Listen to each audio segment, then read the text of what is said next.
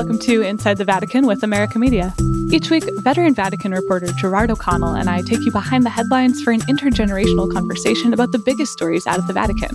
This week, we'll update you on 2 Vatican cardinals who work closely with the Pope, testing positive for coronavirus. We'll also talk about the Pope's address to the Roman Curia and a new Vatican document that says it's morally permissible to get a COVID vaccine. I'm Colleen Deli. This is Inside the Vatican.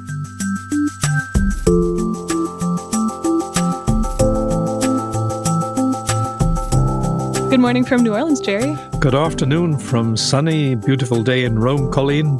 But we're looking ahead to the 24th when we will be under lockdown right across the country. That's right. It's going to be a really interesting Christmas for y'all this year. Yes, there's great fear, especially the fear has been aggravated by what's happened in the United Kingdom, in England.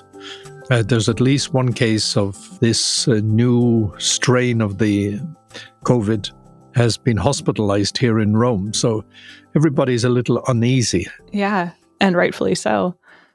Jerry, we found out yesterday on Monday, December 21st, that 2 Vatican cardinals have COVID. It's Cardinal Konrad Krajewski, who we've talked about on this show. He's the Pope's almoner. He's his main contact with the poor and needy in Rome and around the world. And also Cardinal Giuseppe Bertello, who is the president of the Pontifical Commission for the Vatican City-State and is president of the Governorate, which is kind of the, it's the Vatican City-State, itself as a city-state. They've both tested positive for coronavirus. We know that Krajewski is in the hospital with pneumonia symptoms. How is Bertello? Bertello is reasonably well, I'm told. But Krajewski, they took him to hospital because he had the beginning of pneumonia symptoms and they felt it had to be treated immediately to prevent the thing getting worse. He's 57 years old. Bertello is 78.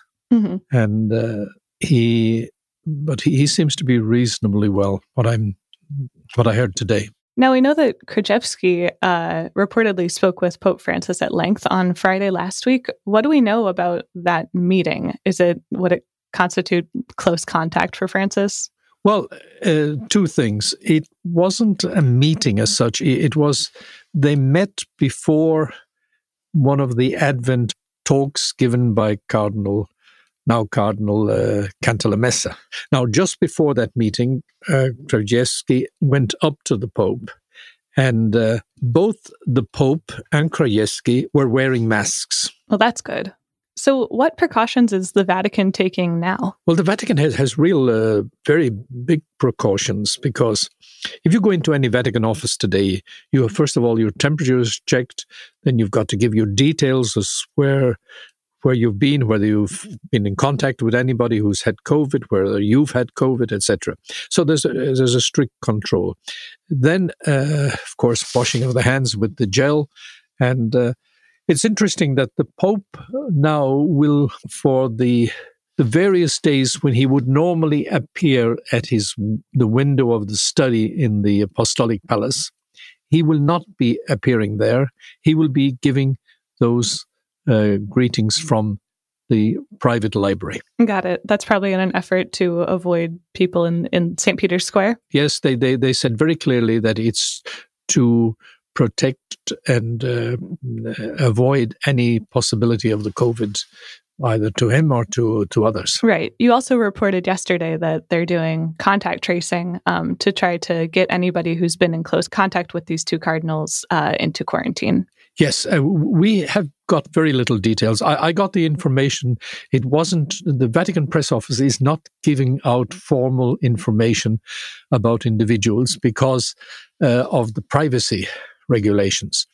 But I had confirmation both cardinals tested positive, and I had confirmation also that the tracing is continuing. And we do know that by mid-January, the Vatican will carry out the vaccination of Vatican employees, cardinals who are in the Vatican, etc., and lay and clerical employees, and the families of the lay people also will benefit.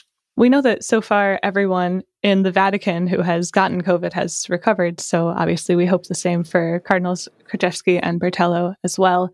If our listeners want to read more about these two cases and about how the Vatican is fighting coronavirus, I'll link to some articles in the show notes.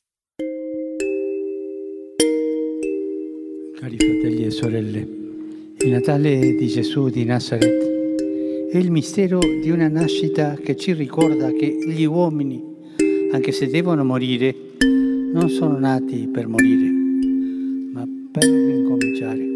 For our second story, also in the news yesterday on the 21st, Pope Francis gave his annual address to the Roman Curia. Now, these have, under Francis, kind of been the moment when he speaks very honestly to the Curia about their failings, which has been a surprise, especially his first year as Pope.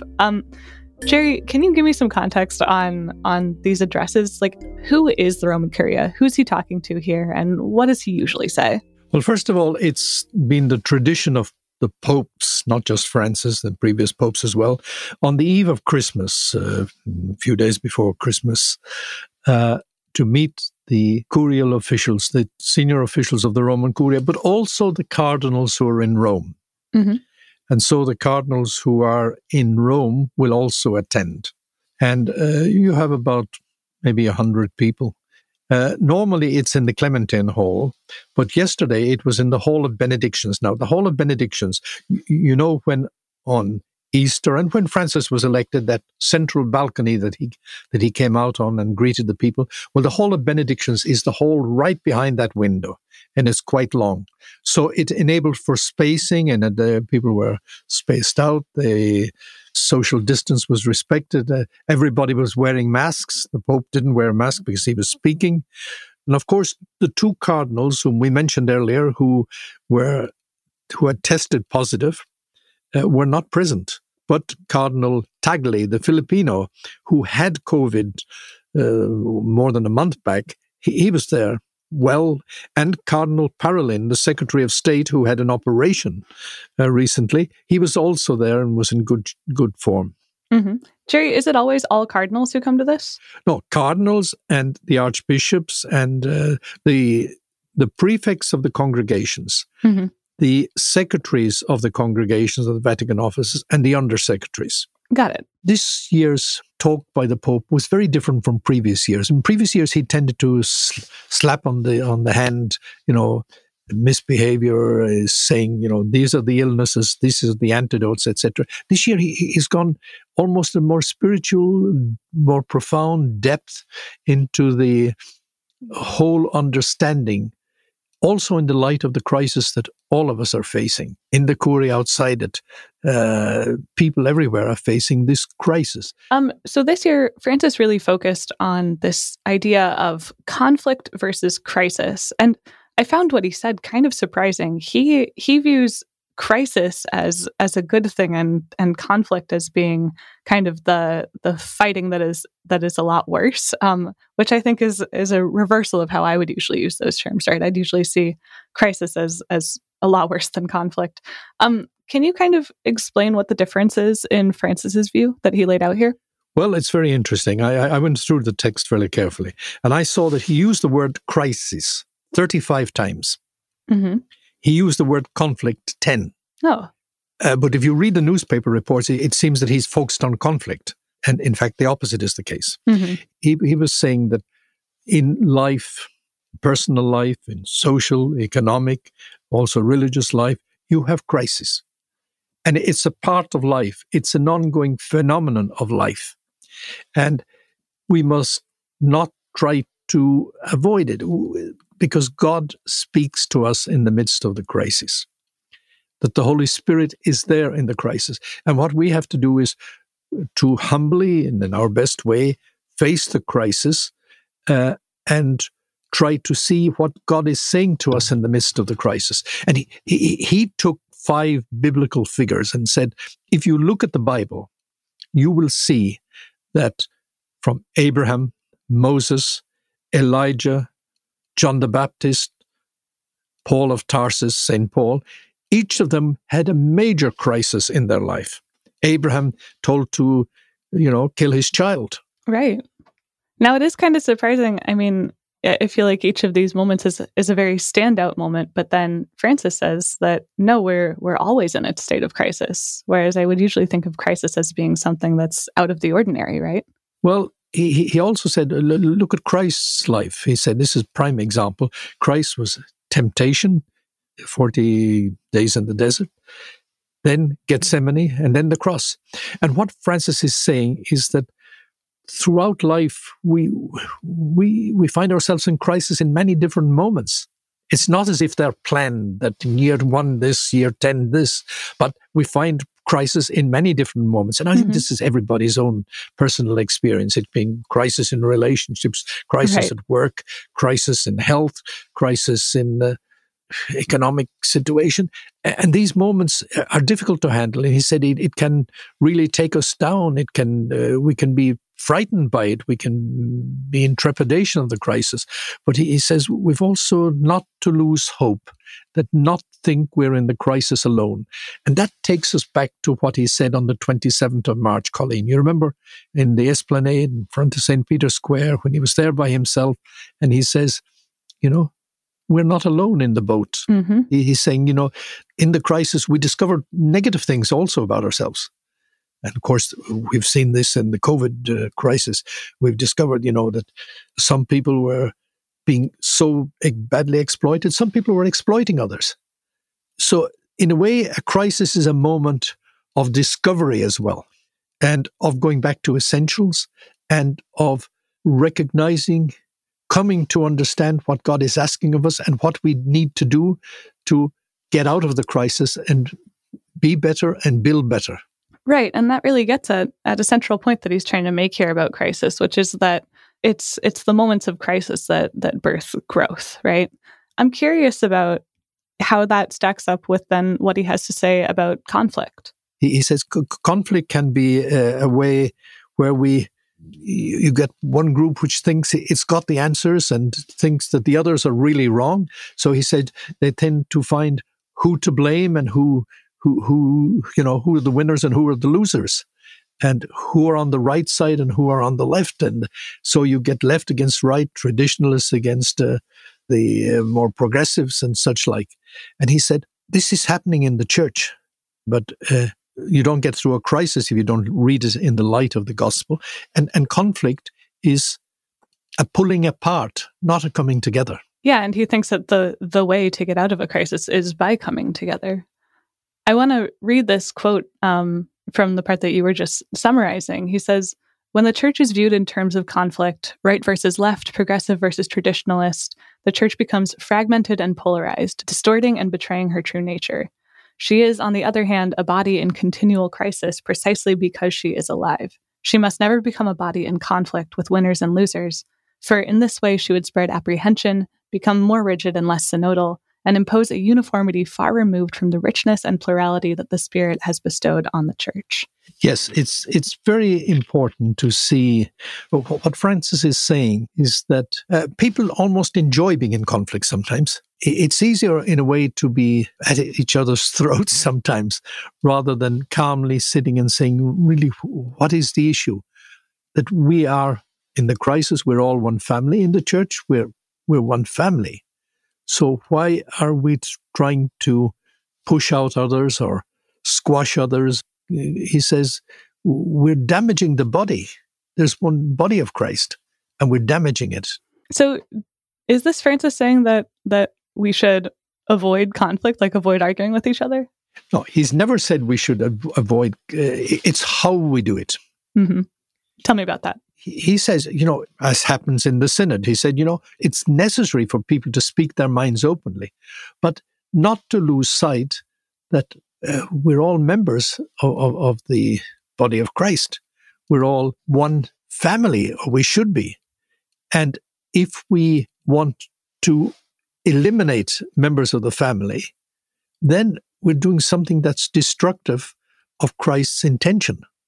Christ asked for us to be united. So Pope Francis is in the middle of a big reform of the Roman Curia. We're going to talk about that a little bit more in our year-end wrap-up next week, so stay tuned for that. But if you want to read more about Pope Francis's address to the Roman Curia this year, I will link to a story on that in the show notes. We begin tonight with the historic milestone in this global fight against the coronavirus, the first Pfizer vaccine shots administered in the UK. We're right in the middle of another history-making weekend. As we speak, crews inside this McKesson plant putting the final touches and packing some of the very first doses of the Moderna vaccine in the entire country. It was early this morning in the UK, 90-year-old grandmother Margaret Keenan rolling up her sleeve and becoming the first person in the world to get that Pfizer vaccine. Hospital staff applauding and cheering her on what they're calling V-Day in Britain. For our last story today, the Vatican's Congregation for the Doctrine of the Faith issued a note yesterday saying it is morally permissible for Catholics to get a coronavirus vaccine, even if that vaccine was developed using tissue lines from an aborted fetus. Now, this has been a big concern. I've heard, especially over in the States, a lot of people have been concerned about this aspect of the coronavirus vaccine having cell lines from aborted fetuses involved in the research process and the production process. Jerry, can you walk me through what the CDF's argument is here? Some people were worried that here, because the church has got a stance, also the Pope, very clearly against abortion, that using a vaccine which in some way had used the cell lines from aborted fetuses of decades ago. Mm-hmm. They're from the 60s, right? Yeah. In their research and production, that this was effectively cooperating in some way being associated with the abortion. But this is not the case. And this was made clear under Cardinal Ratzinger. This is not the case. First of all, it is not the producers of the vaccine today who have caused the abortion. No more than it is the user, the person who accepts to be vaccinated. So it is so far distant. And secondly, we're in a major crisis. And this vaccine, the ones that can work today, have a very remote link in the stem cell lines. And so they're saying that the use of vaccines does not constitute formal cooperation with the abortion in any way. Now, there is no moral obligation, they said, to receive the vaccine. And they really stressed that it needs to be voluntary. But there also was an argument in here about, getting the vaccine in order to promote the common good. Yes, it says that the morality of vaccination depends not only on the duty to protect one's own life. One has a duty to protect one's own life. Mm-hmm. You don't go in to commit suicide. You have a duty to protect your own life. But you've also a duty to pursue the common good. In other words, to protect the lives of other people. So while it is voluntary, there is in this particular situation today perhaps a moral duty to be vaccinated. Right. It even says that people who object to getting the vaccine need to do their best to avoid any possibility of transmitting the disease. They said if you're not going to get vaccinated, you still need to do the most that you can to avoid being a vehicle for transmission. And then the Congregation for the Doctrine of the Faith, the Vatican's doctrinal office, says a third thing. They said it's a moral imperative for the pharmaceutical industry, for the governments, for the international organization, to ensure that vaccines, which are effective and safe from a medical point of view, and ethically as acceptable as possible, should be accessible to the poorest countries in a manner that is not costly to them. That's very important, because the Pope has said this many times. This vaccine, it must be a common good. It must be for the good of all. It must be available to everybody. It's a kind of a universal good. And I believe the Vatican is to come out with another document, but it's restating the importance that this is not just a commercialization of a product, trying to maximize the profits. This is a question of life and death. All right, Jerry, if our listeners want to learn more about this CDF note on vaccines and also about Catholic healthcare in this moment, we've got a lot of content up at americamagazine.org. I'll link to some of those in the show notes for further reading. Jerry, this is our last talk before Christmas. So thanks for taking some time out of this busy Christmas week to talk to me. And Merry Christmas to you. I hope that you and your family are able to celebrate even in lockdown. Well, and to you, Colleen, and your husband, your newly wedded couple, but also a very happy Christmas to all our listeners, because I think it's a less commercialized Christmas, as the Pope said last Sunday, and it helps us to focus perhaps more on the central aspects of life that sometimes get lost in the shop till you drop kind of atmosphere that sometimes takes us at Christmas. Yeah, that's right. It's a much simpler Christmas. So we wish everybody peace and joy this Christmas and good health. All right. And I will talk to you next week. Inside the Vatican is a production of America Media. This week's episode was produced by Maggie Van Dorn.